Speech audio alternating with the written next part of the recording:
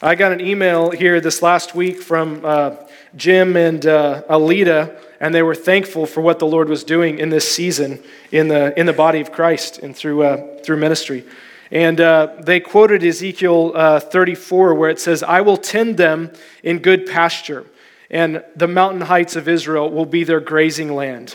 There they will lie down in good grazing land, and there they will feed in rich pasture on the mountains of Israel."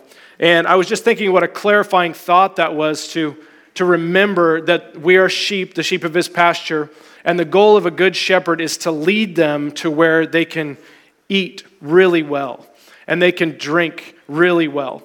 And the Lord's after fruitfulness, and so he wants us to actually prosper. He's in the prosperity business. It is a prosperity gospel, but not how it's been preached on TV for a lot of years. But he's in the fruitfulness business. And so for him, when his sheep are well fed, when they're well taken care of, they're fruitful and they prosper.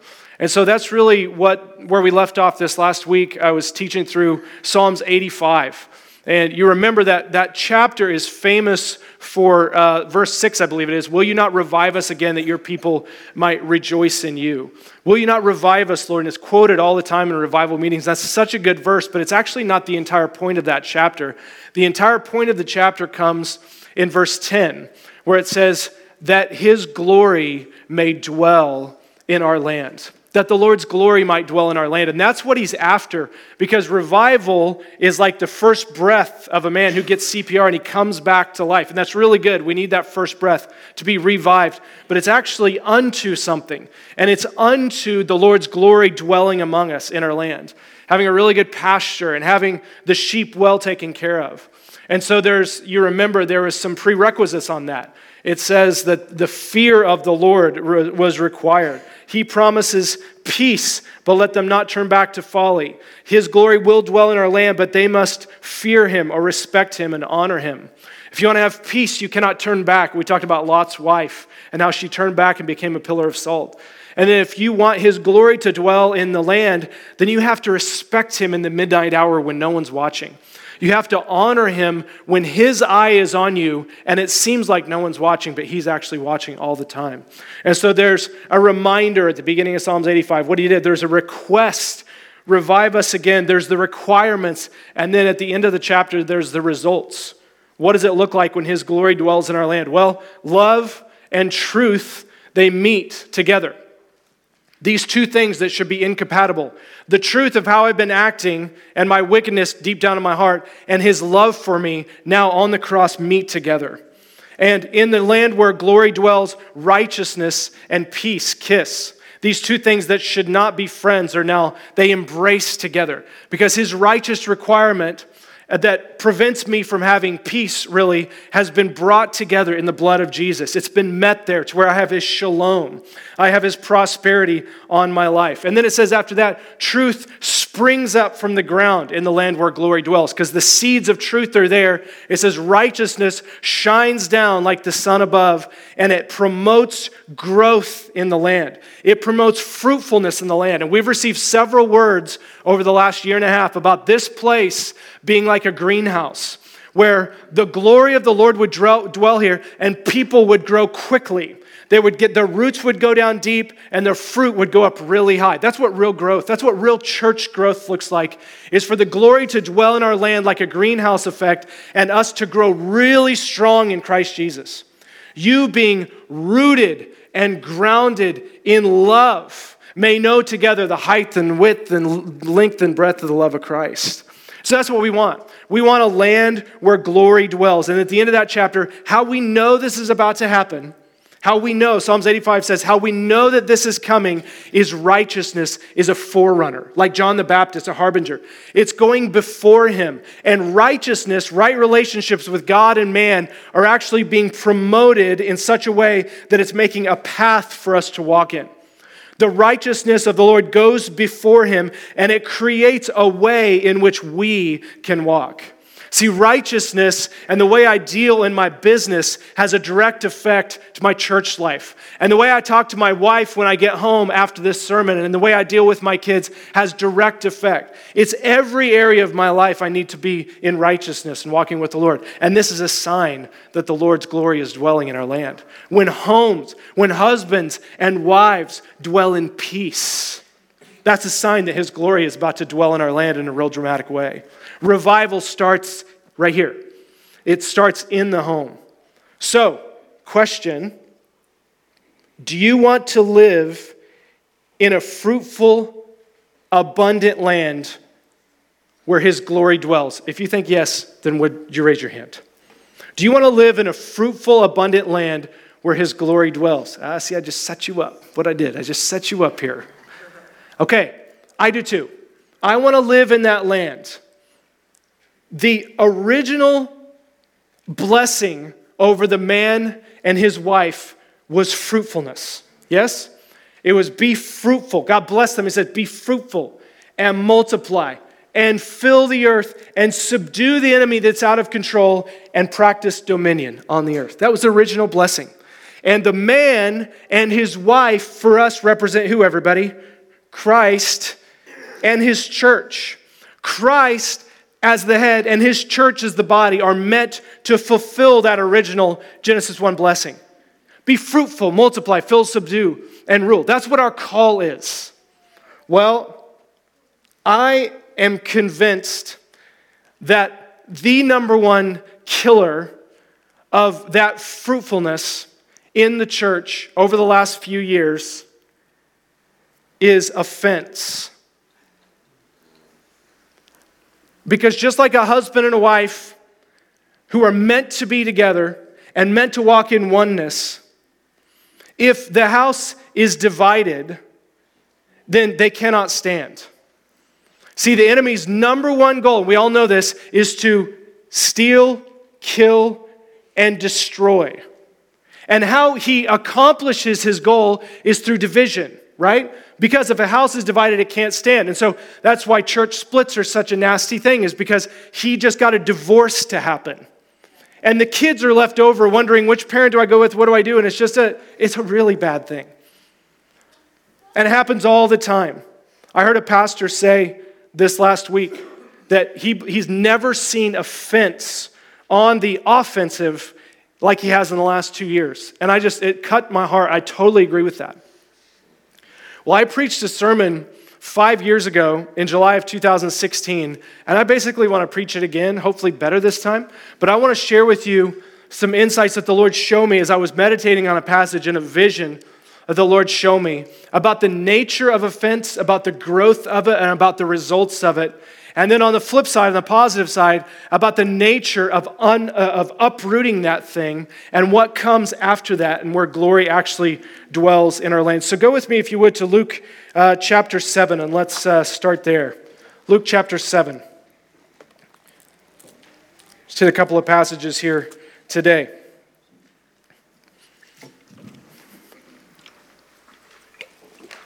Jesus has a forerunner, John the Baptist, who according to Luke chapter 3 is in prison because he's telling Herod, you can't marry your brother's wife, it's not lawful. And John's disciples in verse 18 of chapter 7 told him about all the things Jesus was doing. He called two of them, he sent them to the Lord to ask, are you the one who is to come, or should we expect someone else?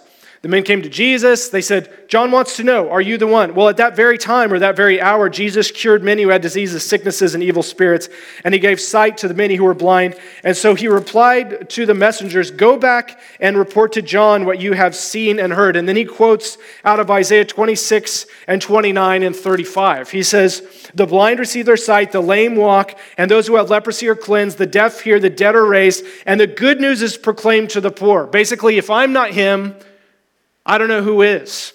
I'm doing exactly what Isaiah said I would do. And blessed, in verse 23, is anyone who does not stumble on account of me. Blessed is anyone who is not offended because of me. And this passage really grabbed me this last week because I was thinking of the blessedness of the unoffended life. It's your choice. We have a choice. We have our offense that we can hang on to, or we have God's blessing. It's neither, you can't have both together. You can't have your cake and eat it too. You either keep your offense and hang on to that, or you have God's blessing in your life. And so it's presented to you as an option, as a choice of which way you're going to go. The number one killer of living under this blessing, blessed is the one. The number one killer of the fruitful blessing for the church is offense.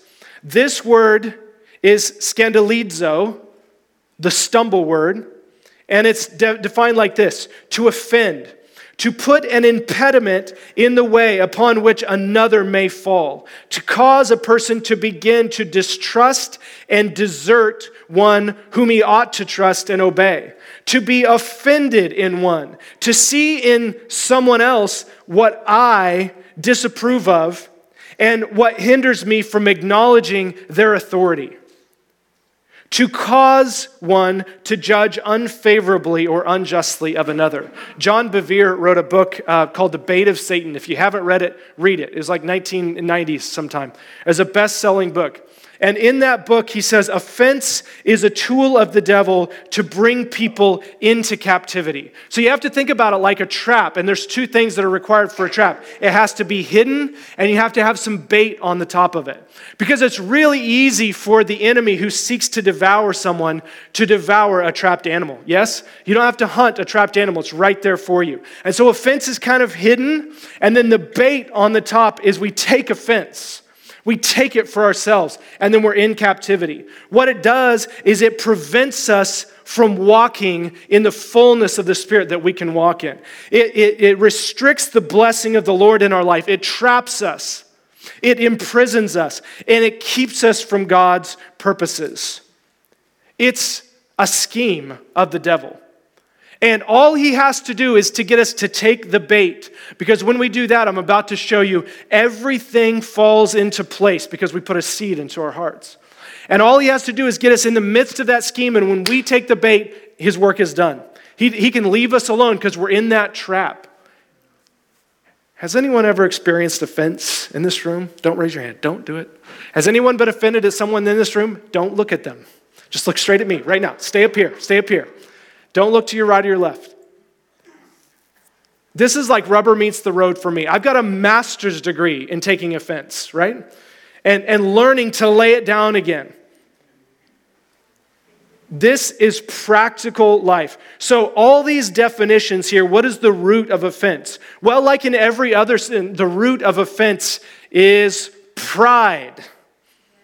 It starts with thinking more highly of ourselves than we ought. In fact, the Bible says, don't do that. Do not think of yourselves more highly than you ought. Romans 12. Do not be conceited. A few years ago, I was really struggling. I was trying to prove myself right in a situation with a brother, and I went to the scriptures and I opened Romans 12. And that word came to me like a sword. And I thought, hey, everything that I'm struggling with really isn't about the issue. It's about I'm offended and I feel prideful. And he's down here and I'm up here. He's not as smart as I am. And so what we do is we say, I'm more knowledgeable and wise than this particularly incompetent person in front of me right now. That's the truth. I'm not bragging, but I'm just saying they're dumb and I'm smart, right? And number two, I deserve respect. I do not deserve to be treated this way. I can take a lot, but there's only so much I can take. And here's where I draw the line. This is unique and interesting because we've got a Savior who could have and should have drawn the line everywhere in his life, and he chose to take all of our offenses, and he never spoke up. He never spoke up. He was like a sheep that was led to slaughter. He was living the truly blessed life of the unoffended because he had zero pride. He had no reputation. He was a man who let the Lord take care of his reputation. And so he says, you can say about me what you want. You can do, the Lord is my defender. But I'm going to take a little bit of this for myself. I will protect my reputation. You need to know why I said what I said. You need to know my perspective on this. It's super important. Now, by the way, in saying all this, I'm not saying we don't communicate well. I'm not saying we're silent, we don't communicate about offenses. It's just how we do that is different. We don't take the angry route. We go in love and present that. I asked you a question earlier, if you want to live in the fruitful, abundant land. Question number 2. Who has offended you? I want you to think of a couple of first names, maybe 3, maybe 5. Who comes to your mind when I say that? Who has offended you?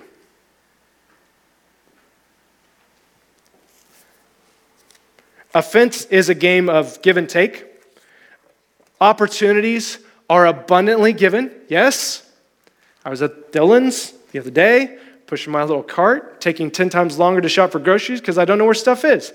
Wandering around the store, and I see a friend of mine, he passes by, and I say, "Hey, Tim, it's good to see you." I step over like this, shake his hand. I go back. The entire transaction takes about 4 seconds. I say, "It's good to see you, buddy." A lady comes up behind him, waits for maybe 2 seconds. I didn't time it. And she says, "I don't mean to be mean, but could you guys get out of my way, please?" And I thought, well, here we go. And by the grace of God, I just walked off and said, "Bless her, Lord. She doesn't know what she's doing." Now, a few years ago, let's have a talk about what you just said. Are you kidding me right now, right? So they're all the time. The flip off in traffic, the whatever, the person at work. That constantly opportunities are given all day, every day, given for offense. What you take is really what's important, though. If it's handed out to you, what you take is the deal. The trap only works if the bait is taken. So go with me, if you would, to the main passage I want to focus on today in James chapter 3. I want to dive deep in this passage. We'll finish up with this. And I'm going to read James 3, verses 13 through 18. This passage starts with taming the tongue and the dangers of the tongue. Then it goes in verse 13. Who is wise and understanding among you? Let them show it by their good life, by deeds done in the humility or meekness that comes from wisdom. But if you harbor bitter envy or jealousy and selfish ambition in your hearts, do not boast about it or deny the truth. Such wisdom does not come down from heaven, but is earthly, unspiritual, and demonic. Verse 16, for where you have envy or jealousy and selfish ambition, there in that place you'll find every kind of disorder, confusion, and every vile and evil practice. But the wisdom that comes down from heaven, 2 types of wisdom, the wisdom that comes down from heaven is first of all pure, and then peace-loving and gentle and considerate. It's submissive or open to reason. It's full of mercy and good fruit. It's impartial and sincere without hypocrisy. Peacemakers who sow in peace reap a harvest of righteousness. Start with me in verse 13. Who is wise and understanding among you? Meaning this, offense is always taken by those who believe they're more wise and understanding than the incompetent person, right? Always.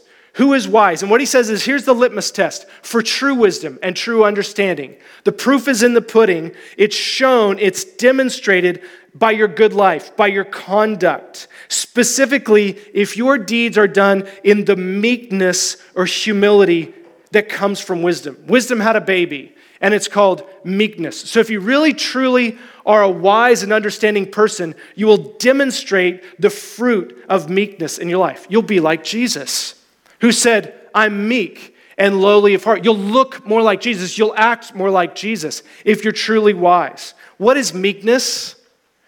Meekness is not weakness. As it said before, meekness is restrained strength. Meekness is gentleness of spirit. It's humility. It's mildness of disposition. Towards God, it looks like this. I accept what you're doing in my life right now, Lord. I'm not going to be self-assertive. I'm not going to beat my chest and try to get my own way. I'm not going to dispute. I'm not going to kick against what you're doing. I'm going to rely on you wholly and completely if I'm facing injustice or injury. My life is in your hands, God. That's what Jesus did. Most powerful man ever on the planet, completely submitted to God's will in his life. Meekness towards people, righteousness towards God, righteousness towards people. Meekness towards people is, I'm trusting that God's actually working in you through my life. He's working through you in my life. I trust that even though you're injuring me right now, even though you're doing it knowingly, you don't really know what you're doing. Forgive them, God, for they don't really know what they're doing. I know that God is purifying me through the negative thing that you just said about me, or the misunderstanding. He's destroying the flesh. So again, this doesn't mean we don't go to people and communicate our offenses and hurts, but we're not angry. We're not self-assertive. We go to them in meekness. So, I want you to think about this passage with me in terms of the parable of all parables. Remember in Mark 4, he's the parable of the sower, the four heart soils. And he's like, if you don't understand this parable, you can't understand any of the parables. It's the kingpin. Basically this, the heart is the soil, and what seeds go into the soil affect everything in your life. So I want you to think about this James 3 passage with me in terms of sowing and reaping, growing in a harvest. Okay, and this is what was revealed to me years ago when I was dwelling on this passage. Offense is like a seed. When we take offense, we actually are putting a seed down in the soil of our tender hearts. That's what goes in there. Well, that seed then causes our heart to become defiled. It causes our heart to become mixed or impure. And in that foggy place where there's this mixture that happens, from the ground, a shoot comes up from that seed. And that shoot is called bitter envy and jealousy. So follow along with the passage here. If you harbor envy and jealousy in your heart, it comes up like a little plant out of your heart. That guy hacked me off with what he said. And I'm going to take offense at that. Well, that actually produces envy in my heart towards him. I kind of don't want him to do better than me in any area of life. I kind of don't want him to succeed in any area where I'm competing against him. I've got some jealousy towards that guy or that gal. Well, that plant, that jealous plant, grows into a big plant and it blossoms into something called selfish ambition. And now I've got from my heart this plant called selfish ambition in my heart. From my heart, my mouth starts to speak boastful things. That's the next progression here. I start to boast about myself, putting myself up here, and I start to put that other person down. I'm smart about it, so I do it in kind of slight ways. You know what I'm saying? Like I don't come right out and say they're an idiot, but I'm like, man, did you hear about, I was kind of surprised, weren't you? About what I wouldn't do that. My kids, wow.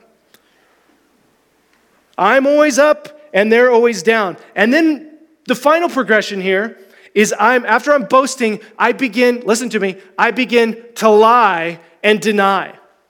I begin to lie and deny the truth. Specifically this, I become two-faced or a hypocrite around that person.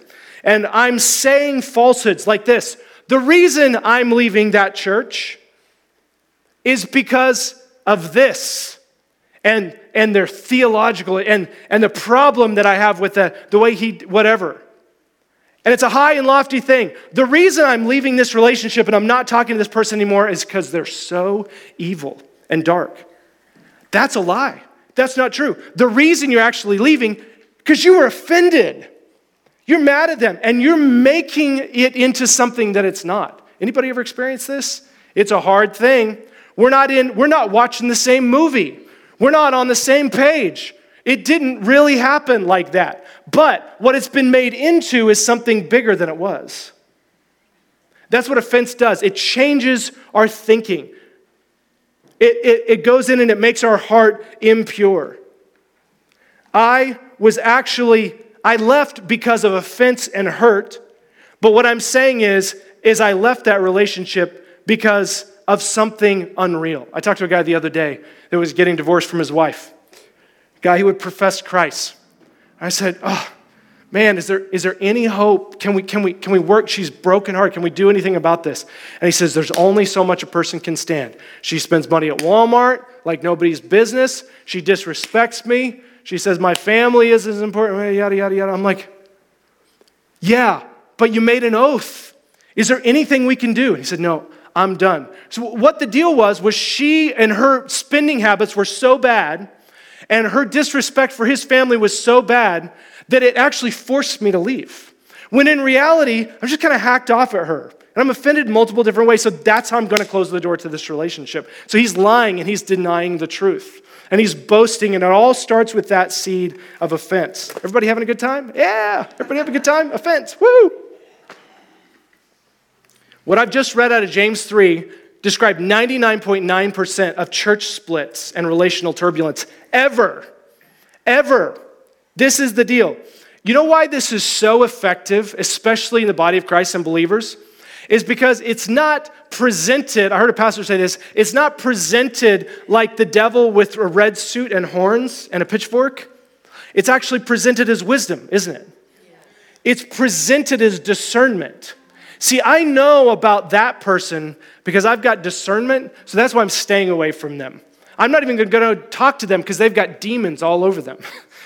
I'm not even going to go engage with them because I've got discernment. I know the Holy Spirit. And I'm like, I got a tree in my eye and I can't get this, I'm trying to get this speck out of theirs because I'm denying the whole of the Bible when it talks about speaking in love to one another because I've got discernment. So this is why believers can buy in hook, line, and sinker to dividing and never speaking to that person again because it's couched in wisdom. And it is wisdom, it's earthly wisdom though, that yields a harvest of unrighteousness. Practicing discernment is sometimes a Christianese way of truly hating someone and acting in a totally unbiblical and unchristian way. Such wisdom, he says, verse 15, is not from heaven, but it's defined as this: earthly, unspiritual, and demonic. Why is it earthly? Because it's the world's way of doing things. You hurt me, so I'm going to hurt you. Or you hurt me, so I'm going to close the door and never talk to you again. That's the world's way. It's unspiritual or soulish because our natural response, according to fallen nature, is an eye for an eye, tooth for a tooth. But the supernatural response led by the Spirit is to be like Jesus, is to be meek. And it's demonic because this all started with the devil. In the first place, what did he do? Well, he was offended at God. He thought more highly of himself. He started with pride, and then he took offense at who God was. And then he had bitter envy and jealousy in his heart. And then he had selfish ambition all rise up to the top. And then he was boastful, and now he's the father of lies. And I feel passionate about this because it's tearing the church apart, and it's straight from hell. It started in hell, and this is what it is. So it's a word of warning for all of us, for me, and we do not have to be ignorant of his schemes. And I'm praying for you guys, and I'm asking for a hedge of protection from offense. I'm asking for a hedge of protection from division, because if the house is divided, it cannot stand.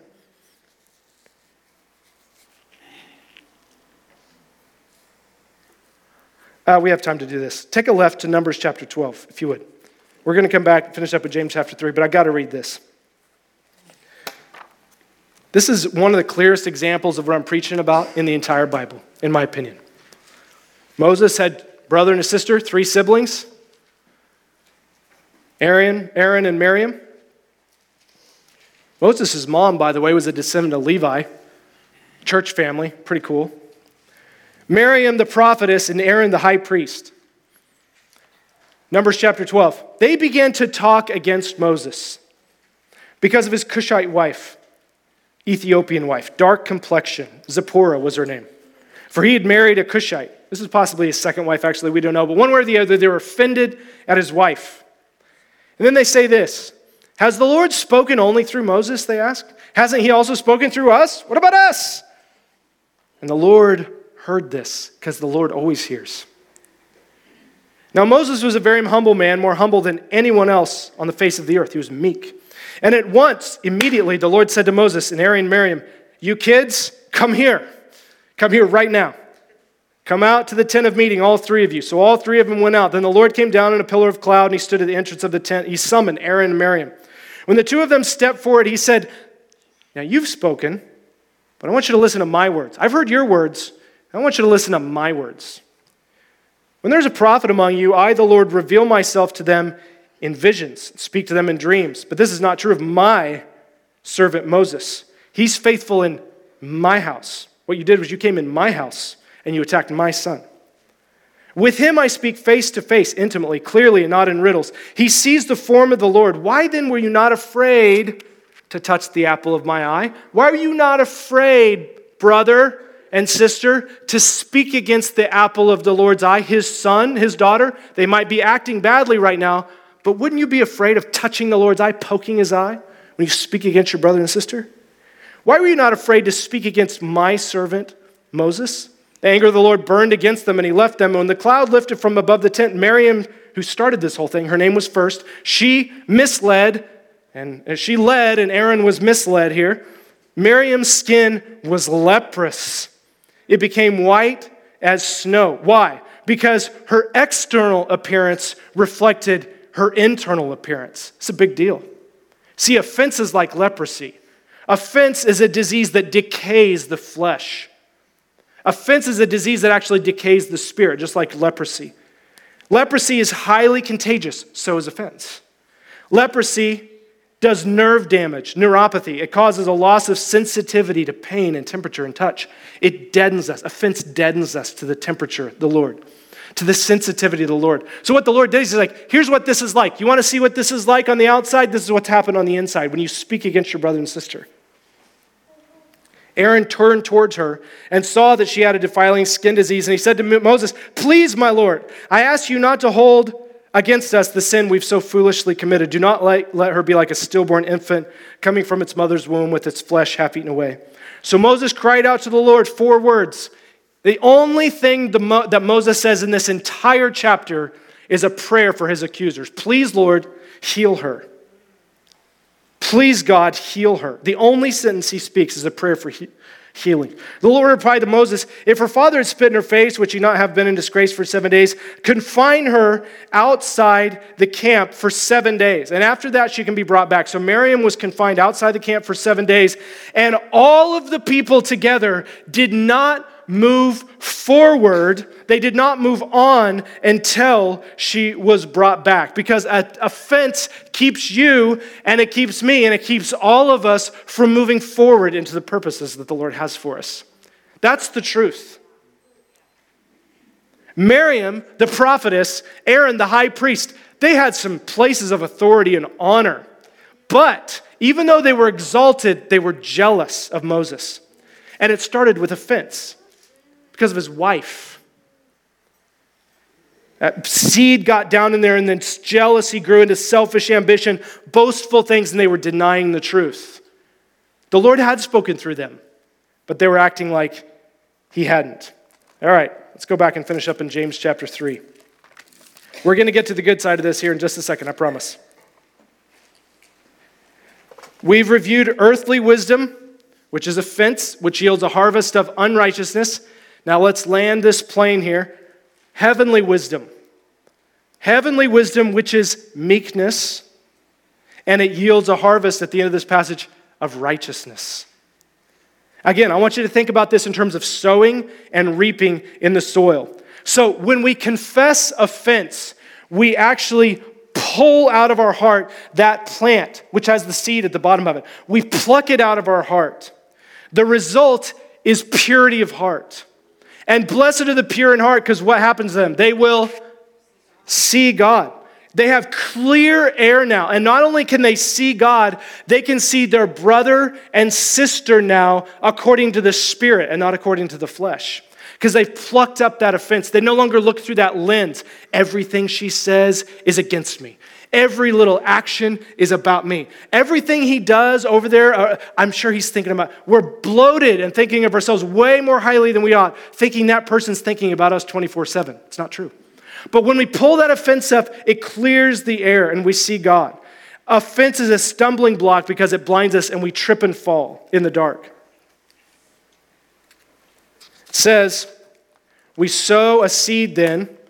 Offense is first of all, wisdom that comes from heaven is first of all pure and then peace-loving. So what I believe is then we sow, instead of a seed of offense, we now sow into the soil of our heart peace. Peace always follows purity. We sow that peace into the soil of our heart, and what comes up? A shoot of gentleness, consideration. It rises up from the ground, and we become tender-hearted people, forbearing, sweet, amiable. And then from that sweet plant of gentleness, these blossoms begin to come off. We begin to look more like Jesus. We become submissive and open to reason. Willing to yield is what one passage says, one translation. We're persuadable. We're satisfied with less than our due. We're easy to please. We're compliant. And then another blossom that comes off is we're full of mercy and good fruits.